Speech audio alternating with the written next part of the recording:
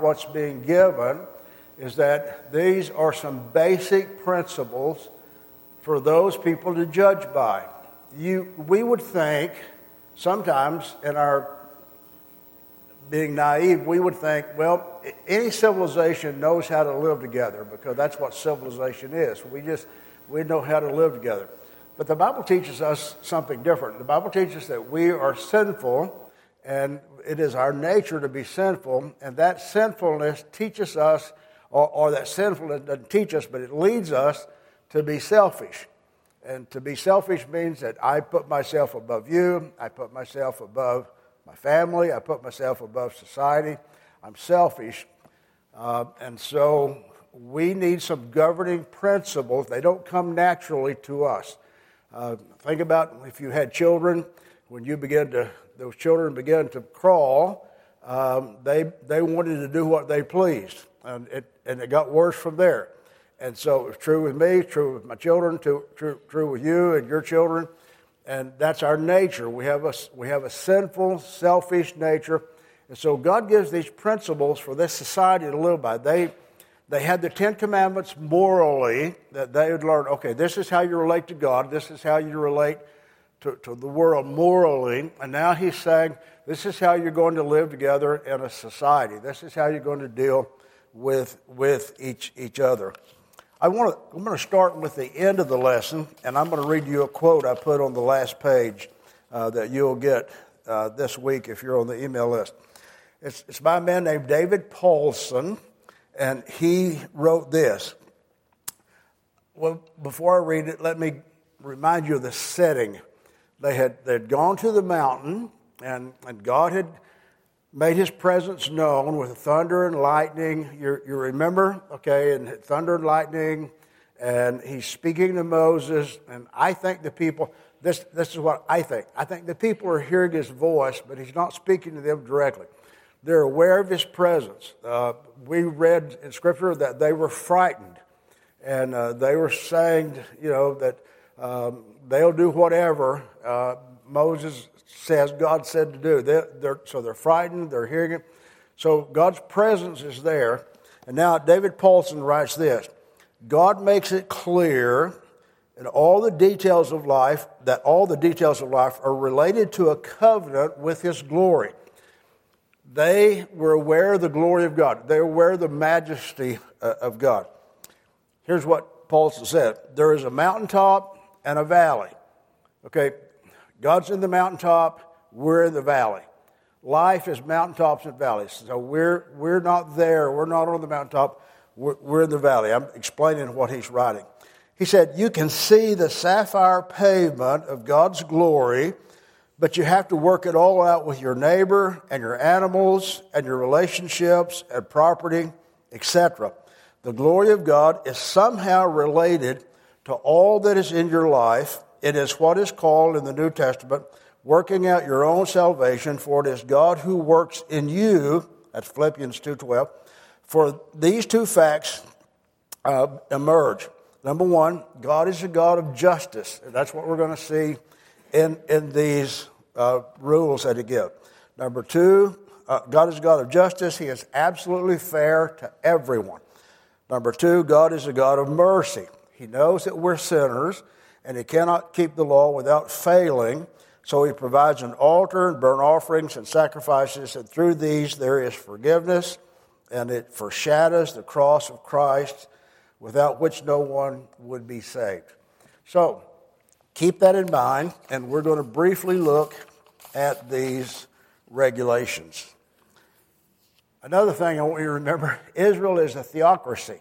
They're governed by God. You and I are not. We're governed by, we live in a republic, not a democracy, but in a republic. And we're governed by those we elect. And so we need to remember they're a theocracy. Every nation needs to establish some laws. Every nation, whether they're a dictatorship or a theocracy or a republic, they need to establish some laws for the people. They don't have to be exactly these, but most nations' laws are based upon these principles, even if it's a dictatorship. So now, with all that introduction, let's look at the very first one.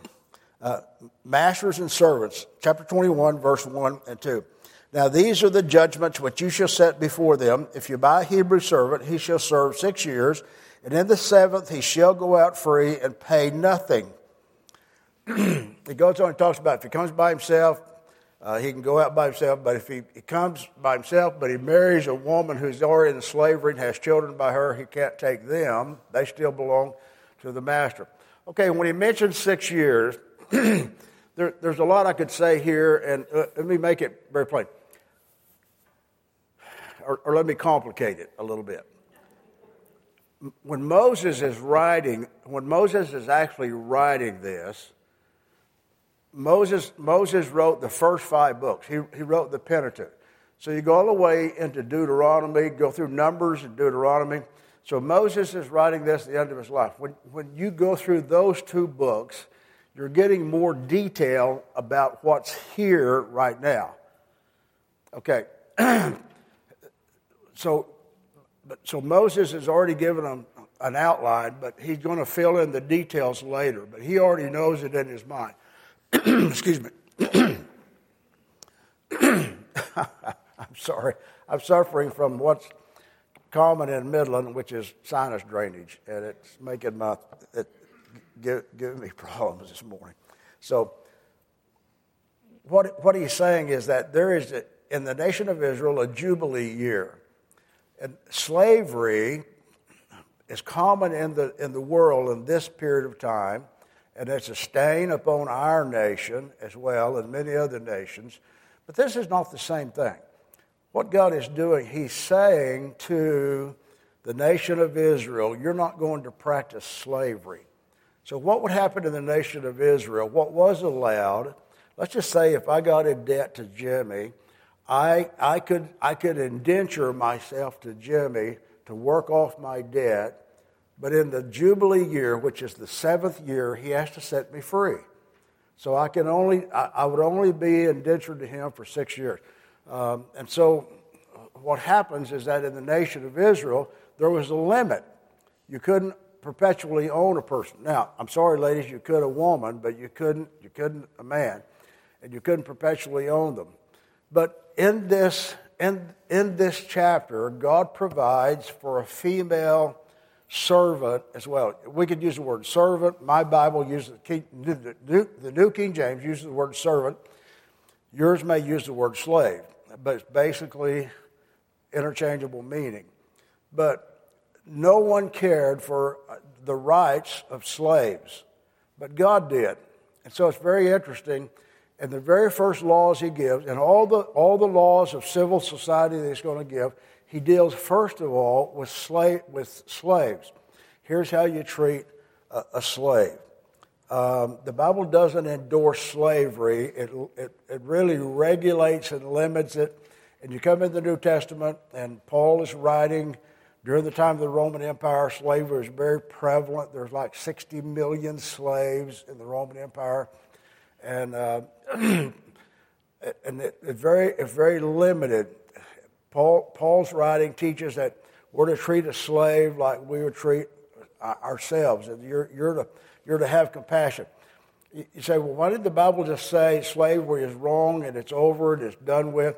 Because there would have been a worldwide uprising that would have destroyed civil society, and so it was destroyed by love. I'm in deep water right here, but I don't know how much most of us came through the 60s, and if you were familiar with Martin Luther King and some of the things that he proposed, when I was growing up, when those things were happening, I didn't care because it didn't affect me. I was being very honest with you. I didn't care, it didn't affect me. I didn't particularly watch the news. You know, you learn this by osmosis. You just learn it because it's in the world. You learn about it. But as I've gotten older and as I have been a Christian and studied, I've recognized how important his work was in our nation. And now you may not agree with me, and it doesn't really matter. This is not the issue. Where did I get here? How did I get here? But slavery is such an issue, and has been, and it's still a drag in our society because of recrimination and looking at the past. And easy for us to say, well, I don't own any slaves, never have, my family didn't, and so it doesn't affect me. But if you know people who came from that background and came from those families, it does have an effect. We need to be very honest. We need to be very humble. It does have an effect. And we should not be ashamed, but we should be aware. And here, when the Bible speaks about this and speaks about it, and it goes on, and he speaks about a female slave and her rights, we should have the idea that God's concerned about this. God's concerned about this. He wants it to change. And in the nation of Israel, he gave the law about how you're to treat even your slaves before he dealt with other relationships, and how that they have some rights and privileges, and they're a person. And I think I'm going to ask you to read these 3 chapters on your own and get some a little more in depth, because we don't have time to deal with all of it. We could spend a lot of time on it. So here's what a man named Chadwick wrote. It is significant that the first words of this section of law in the book of Exodus shows that God wanted Israel to respect the rights and dignity of servants. The first words of God from Sinai had declared that he was Jehovah who brought them out of slavery. And in this remarkable code, the law he gives, the first person who rights he deals with is the slave. Okay, second one is personal injury. Go to verse 12. He who strikes a man so that he dies shall surely be put to death. However, if he did not lie in wait, but God delivered him into his hand, then I will appoint for you a place where he may flee. And later on in the nation of Israel, when they go into the land, there are going to be cities of refuge. Now Moses already knows that, and now he's writing it. God said, I'm going to appoint for you a place for him to flee.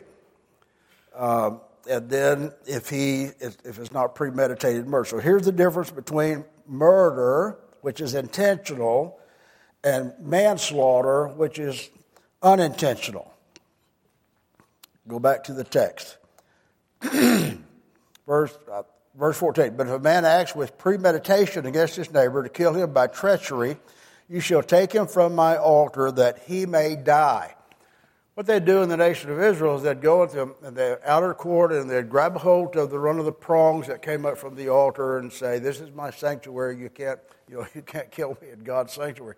And God said, if he's guilty of premeditated murder, you take him from there and he's to die. I believe in capital punishment. I believe the Bible teaches it.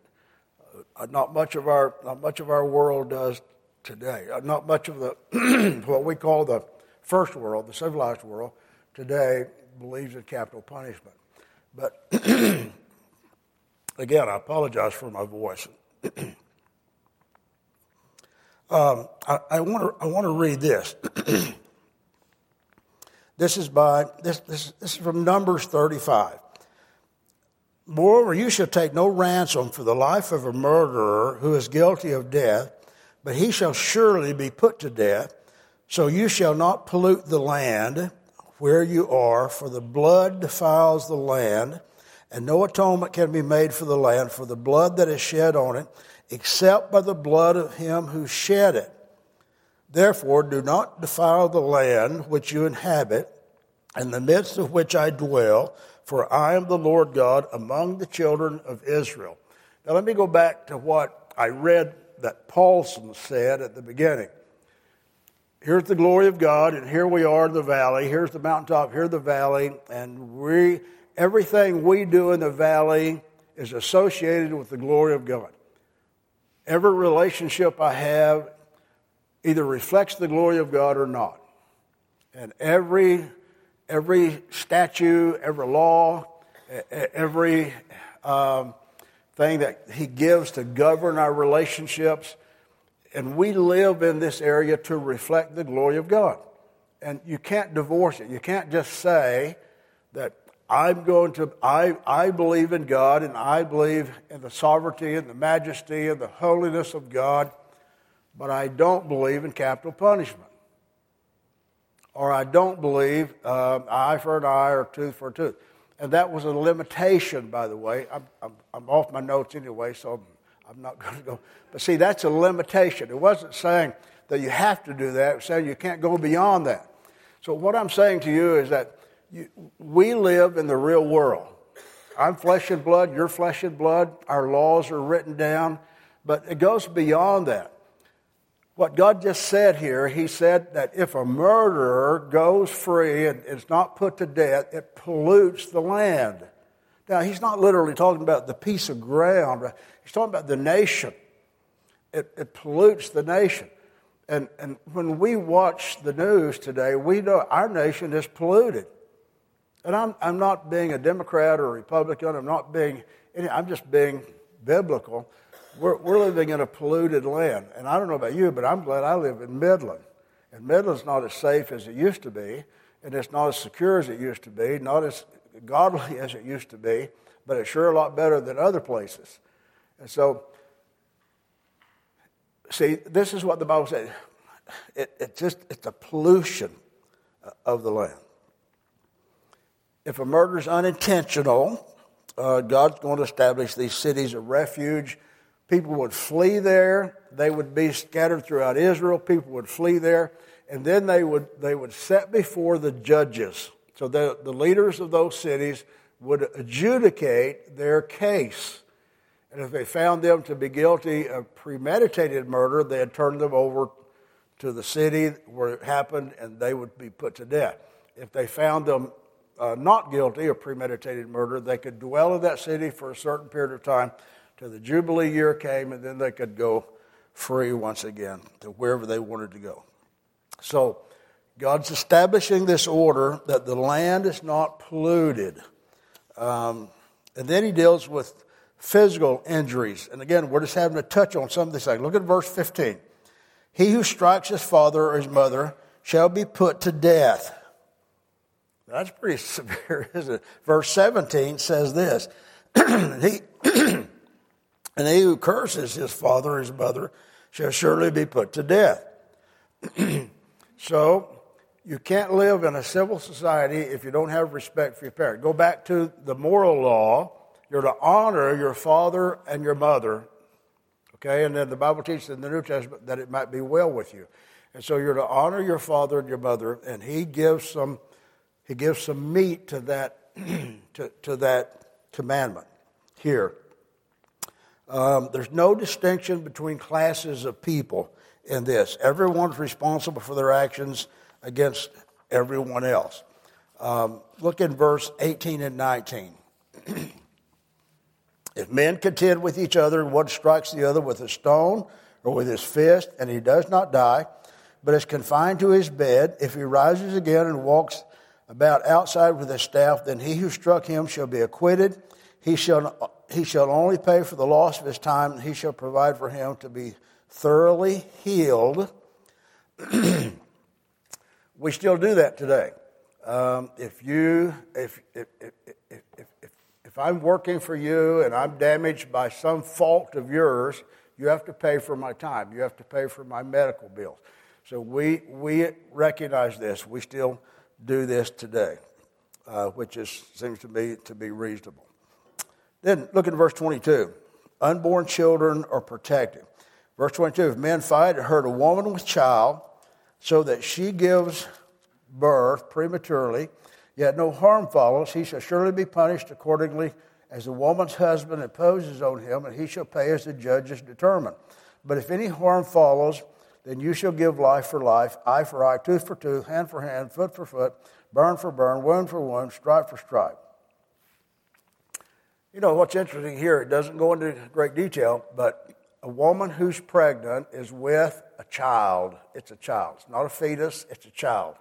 And the child's life is worthy of being protected. This is what God lays down. It's very, very clear. If you're going to live in the glory of God, You got to understand the right of human life. You got to understand the right of an unborn child. And so there's no, see, to me, we live in a world that's gray. The Bible's not really gray. The Bible's black and white in the issues. It's either true or it's not true. And this happens to be true. The unborn child is a child. It's a human being, and it has rights, and it's not to be damaged in any way. And let me go beyond it. And if it is, it can be forgiven if it's repented of. It's not the unforgivable sin to have an abortion, but it is a sin. Now we go to slaves, verse 26 and verse 27. If a man strikes the eye of his male or female servant and destroys it, he shall let him go free for the sake of his eye. But if he knocks out the tooth of his male or female servant, he shall let him go free for the sake of his tooth. And then verse 28. If an ox gores a man, I don't know if I gave you this. If an ox gores a man or a woman to death, then the ox shall surely be stoned, its flesh shall not be eaten, but the owner of the ox shall be acquitted. Okay. I don't know if I gave you those notes or not. Were those on the screen? Okay. Let me read the verse. But the ox tended to thrust with its horns in time past, and it has been made known to its owner, and has not kept it confined, so that it's killed a man or a woman. The ox shall be stoned, and its owner also shall be put to death. If your pit bulldog is mean, and it gets out and ravages one of the children, you ought to be put to death. That's what I think. That's how I read that.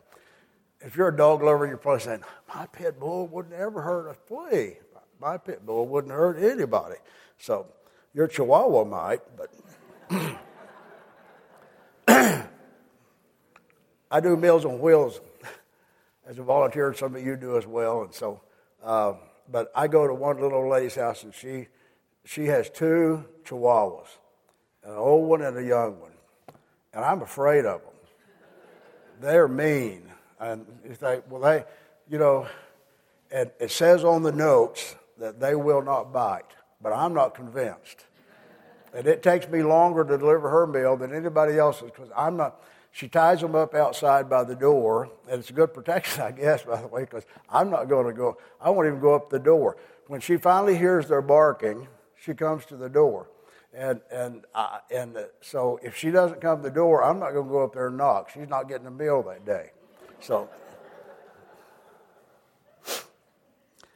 if your ox or your automobile causes an injury to someone, you're liable.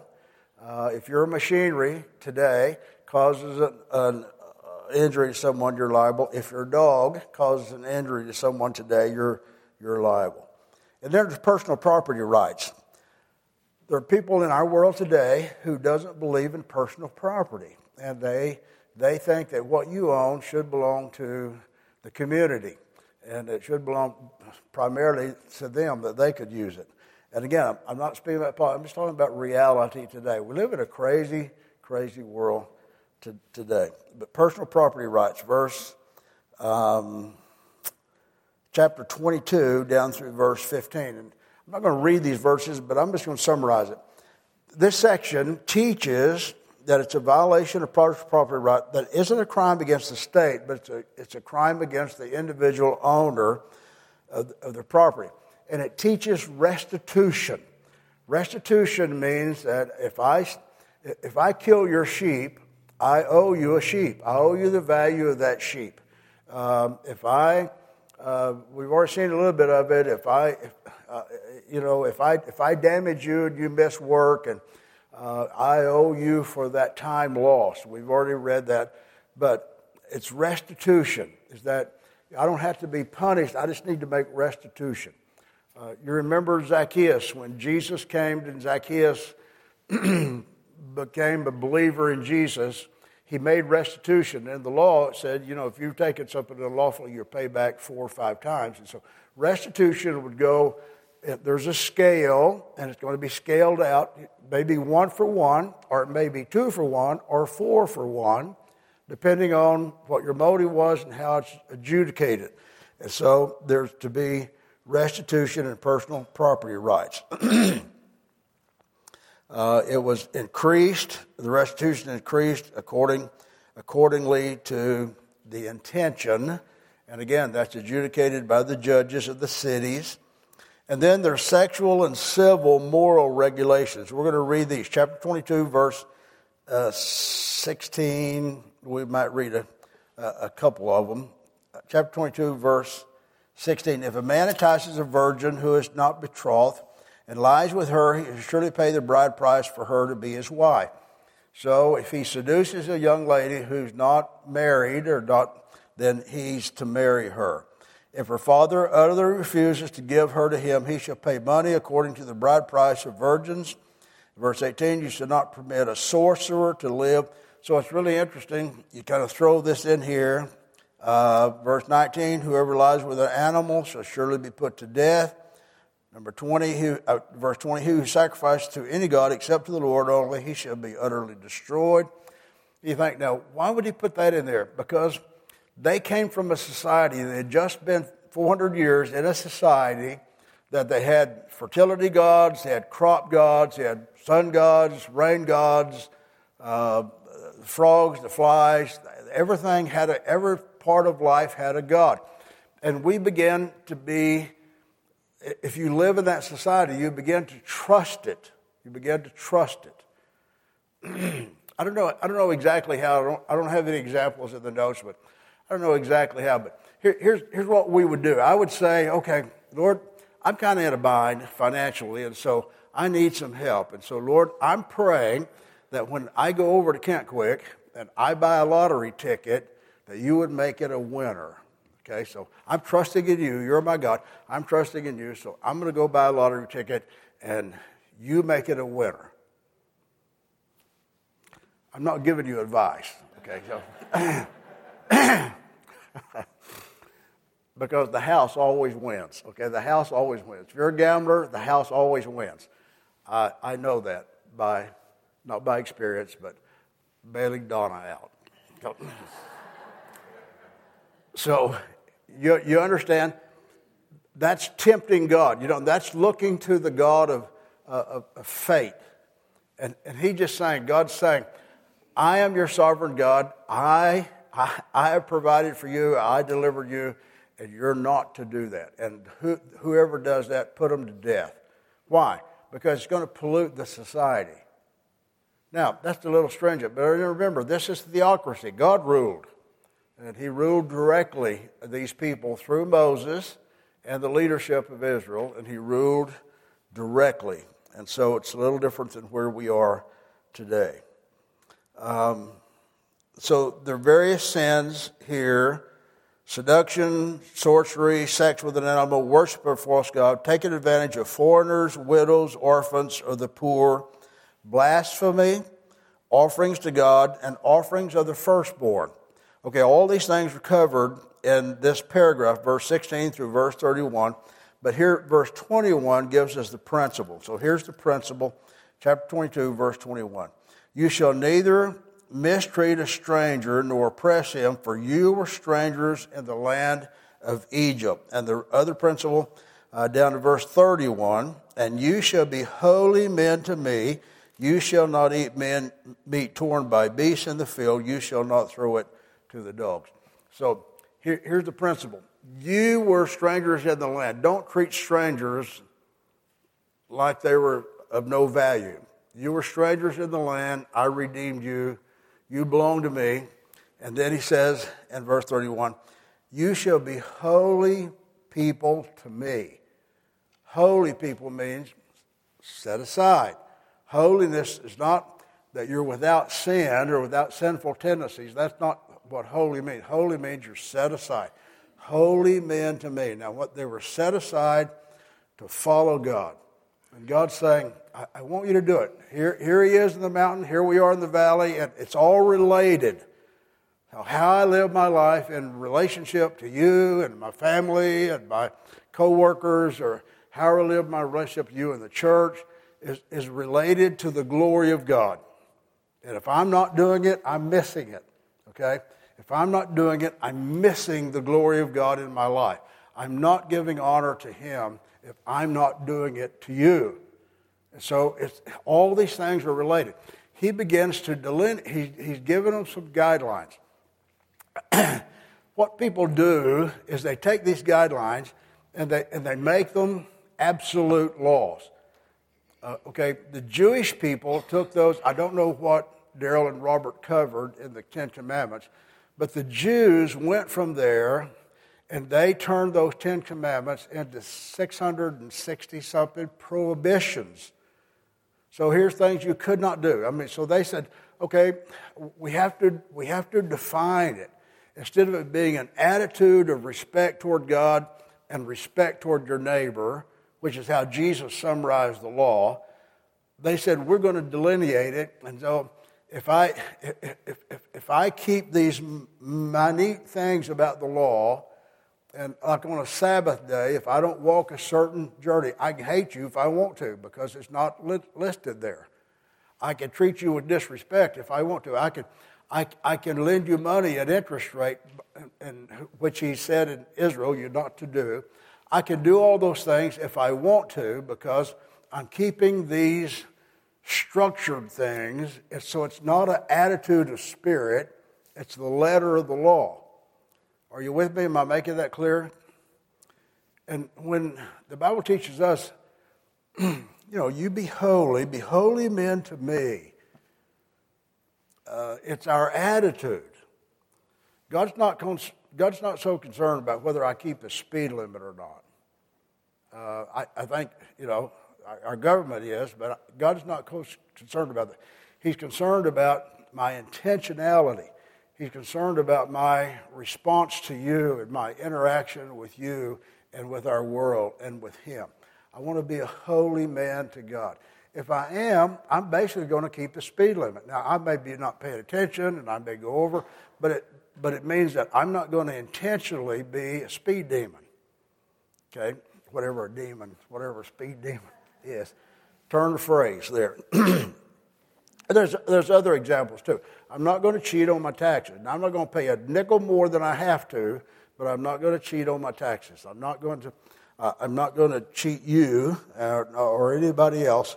Why? Because I belong to God. I want to be a holy person to God. I want to honor God with my life. So we have this principle that God's been gracious to us. We should be gracious people.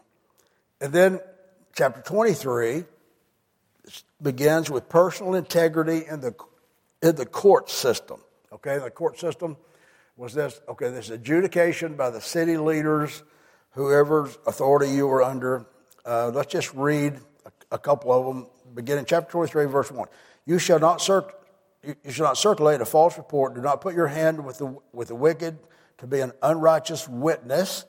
You shall not follow a crowd to do evil. You shall not testify at a dispute so as to turn aside after many to pervert justice.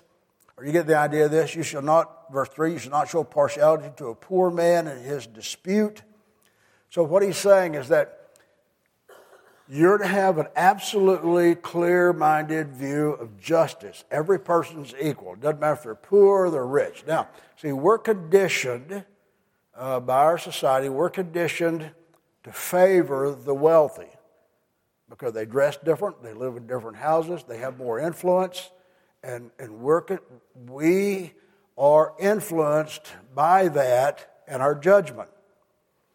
It's a big issue in our world today. You see it a lot when you're dealing with political issues, is you hear a lot of condemnation that poor people are treated with less justice than wealthy people.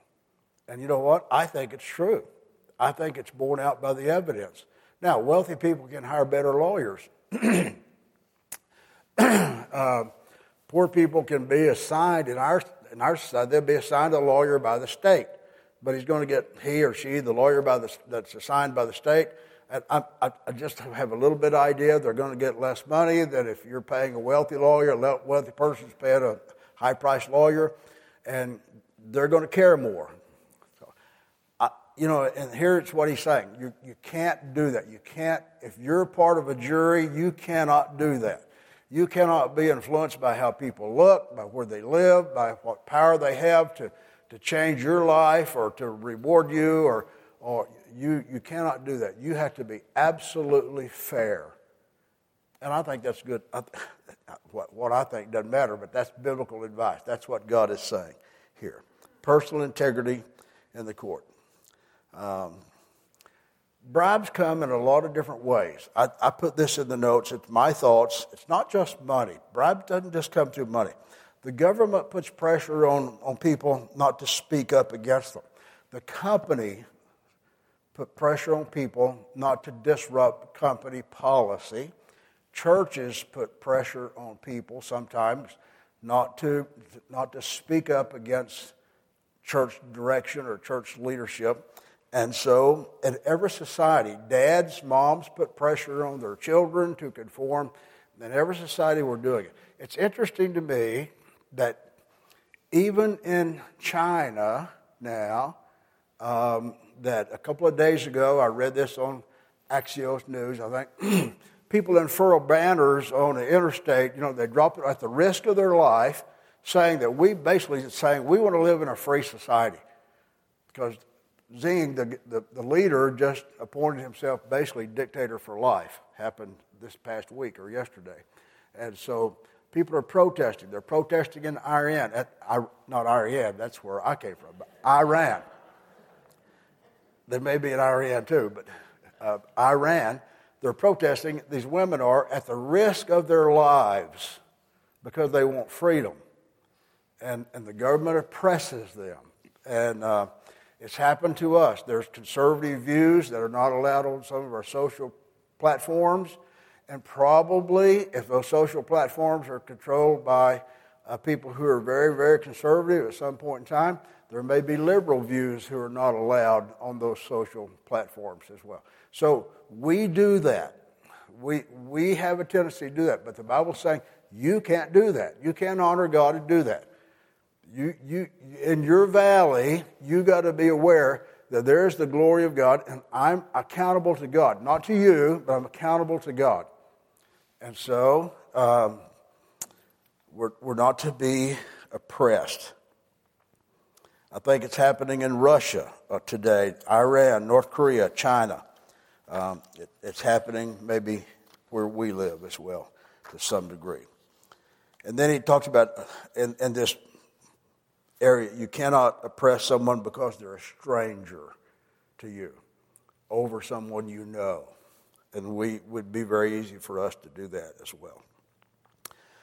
So why would we, in dealing with the government, dealing with what categories did I give? The church, dealing with our company, why would we be oppressed and not and feel like it's taking a bribe? Because taking a bribe means I want to keep my job. I want to remain a member of the church. I don't want to go to jail if the government arrests me for protesting. So that's a bribe. It means that we're sacrificing our honor, we're sacrificing our relationship with dignity before God because we have some material benefit. Okay, that's the same as somebody handing you money. It's the same principle. So then there's regulations on the land and on work. Chapter 23, verse 10. Read that with me if you would. 6 years you shall sow your land, gather its produce. But the 7th year you shall let it rest, lie fallow, that the poor your people may eat. What they leave, the beasts of the field may eat. In like manner you shall do with your vineyard and your olive grove. 6 days you shall do with your work, and on the 7th day you shall rest, that your ox and your donkey may rest, and the son of your female servant and the stranger may be refreshed. And all that I have said to you, be circumspect and make no mention of the names of other gods, or let it be heard from your mouth. So God is establishing the 6-day work week and the Sabbath rest, and the years, 6 years you plow, you sow, the 7th you take off. You let the land lay fallow. And when you go into further in the Scripture, you're going to find that the nation of Israel did not do that. When they went into the land, they did not do that. And I'm trying to remember, I didn't put it in the notes. I mentioned it to you a couple of weeks ago, but the Bible actually tells us that the nation of Israel went into bondage in Babylon for 70 years, making up for the 7th years. For 490 years, they didn't observe this 7th year of letting the land lay fallow, and God made them make up for it. When I first got saved, I was not in this church, but I first got saved. One of the people I respected as a Sunday school teacher said that if you don't give your tithe, God will make your water pump go out on the way home. He'll take it from you. And I don't want you to hear me saying that. I'm not saying that. I'm not saying that because God required of Israel those 7th years for 490 years, which equals 70 years of captivity. I'm not saying God does that to us. We live under the covenant of grace. Okay, we don't live under, we're not Israelites. We don't live in Israel. We don't live in a theocracy. We live in the covenant of grace. Okay, God intended for them to prosper. He intended for them to trust in Him.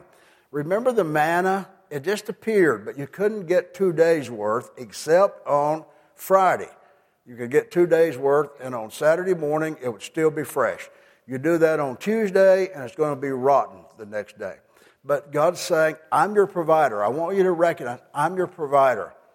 If you're a farmer, and we do have some who attend our class, I don't know if you're here this morning, but if you're a farmer and you go, you plant that crop for 6 years, and on the 7th year, you just tell your wife, I'm not working this year. And she'll say, the kids still got to go to school, you still got to pay the bills, what's going on? You say, well, I'm going to just trust God. But people who farm commercial, they do let land lay fallow, or they plant a crop that they're not going to harvest and they plow under. And if you're lucky, the government will pay you for that. So, but if you do those things, the land produces more. And that's the principle. The principle is live, but not selfishly. Live, but not to get all you can get, but live trusting. So anyway, enough about that. It's good farming. It's good practical purposes. And then he gives, in verse 14 through 17, regulation for national feasts. So the 3 national feast days, we're not going to cover them this morning because our plan through Exodus is just to look at the nation of Israel in relationship as examples to us. And the feasts really don't have to do with that. He gives some regulations for governing offerings. And now let me end again this morning with what I read at the beginning, what David Paulson said. Listen to it. God made it clear that all the details of life are related to a covenant with His glory. There's a mountaintop and a valley bottom, and you can see the sapphire pavement of God's glory, but you have to work it out with your neighbor and your animals and your cars and your houses and your relationships and your property. And the glory of God is somehow related to all that in your life. It is what is called in the New Testament working out your own salvation, for it is God who works in you. And from these two facts emerge. Number one, God is a God of justice. He's absolutely fair to everyone, and He wants us to be. He wants us to be absolutely fair to everyone. Number two, He's a God of mercy. He knows we're sinners, and so He gives the sacrificial system to Israel, and He gives grace to us and forgiveness to us in Christ. So there is forgiveness for when we fail. What we need to do is we need to think about our lives and say, I have a holy God. Am I living in relationship to His holiness? Is my life pleasing to Him? And you can put in the adjective, am I kind? Am I generous? Am I faithful? Am I loving? Am I gracious? You can put all the fruits of the Spirit in there. And do I do that in my dealings with people and my animals and my equipment and my influence? Is that how I'm living? See, that's the lesson for us. Is that how I'm living? And God, our our reflection of God's glory has to do with all those things. Has to do with every issue of our life. That's what we learn when we read about these laws. It's not just that I have to check it off, but I have to check my heart off. Pray with me. Our Father, we thank you as we bow before you this morning that you have loved us and that, Lord, we live under the grace of Christ given to us by him going to the cross. And, Lord, we don't live by a set of laws, but you've given us principles to help us understand how we should live and treat each other and, Lord, treat the world around us and how we should relate to it with fairness and equity. And Lord, please help us. We don't do this naturally. Lord, it's not our inclination. We are sinners. We're selfish. So, Lord, we need your help. We need your Holy Spirit to be at work in us. We need your word to guide us. And, Father, we need to be repentant before you when we fail. And so please help us to be aware and live with an awareness of every person and every issue that comes before us, that, Lord, we're reflecting your glory or we're diminishing your glory, one or the other, and let us be holy unto you. We pray in Christ's name. Amen.